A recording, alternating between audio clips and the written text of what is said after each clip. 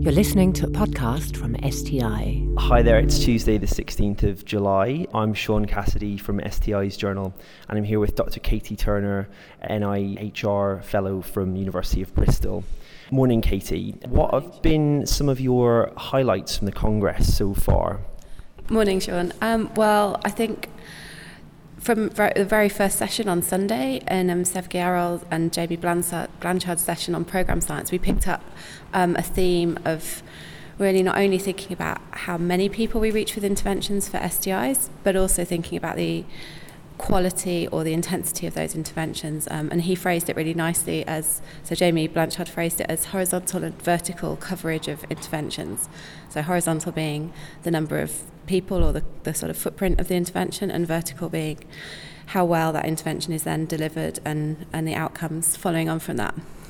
And I think that theme was really picked up in many of the talks throughout the day, really, but particularly there was a nice talk by Jasmina Panofska-Griffiths from London School of Hygiene and Tropical Medicine, and she was looking at both scale of interventions and intensity, which I think could be thought of as horizontal and vertical in the same way, of cost effectiveness of HIV interventions.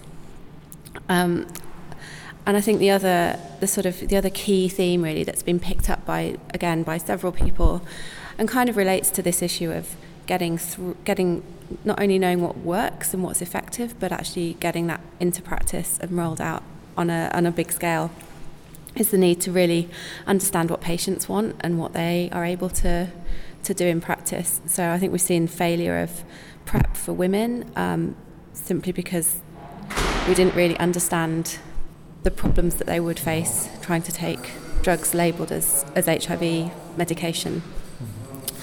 And again, I think that's been picked up by others, including Dr.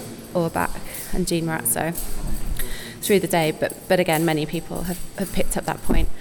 So I think this has been a really interesting conference and trying to understand, we have many options for treating and preventing STIs and HIV, but we're still not necessarily able to translate those effective interventions into really efficacious programs in practice. Well, thank you very much, Katie. That's really useful. Enjoy the rest of your conference. Thank you. For more information about this programme and other BMJ Group podcasts, please visit bmj.com.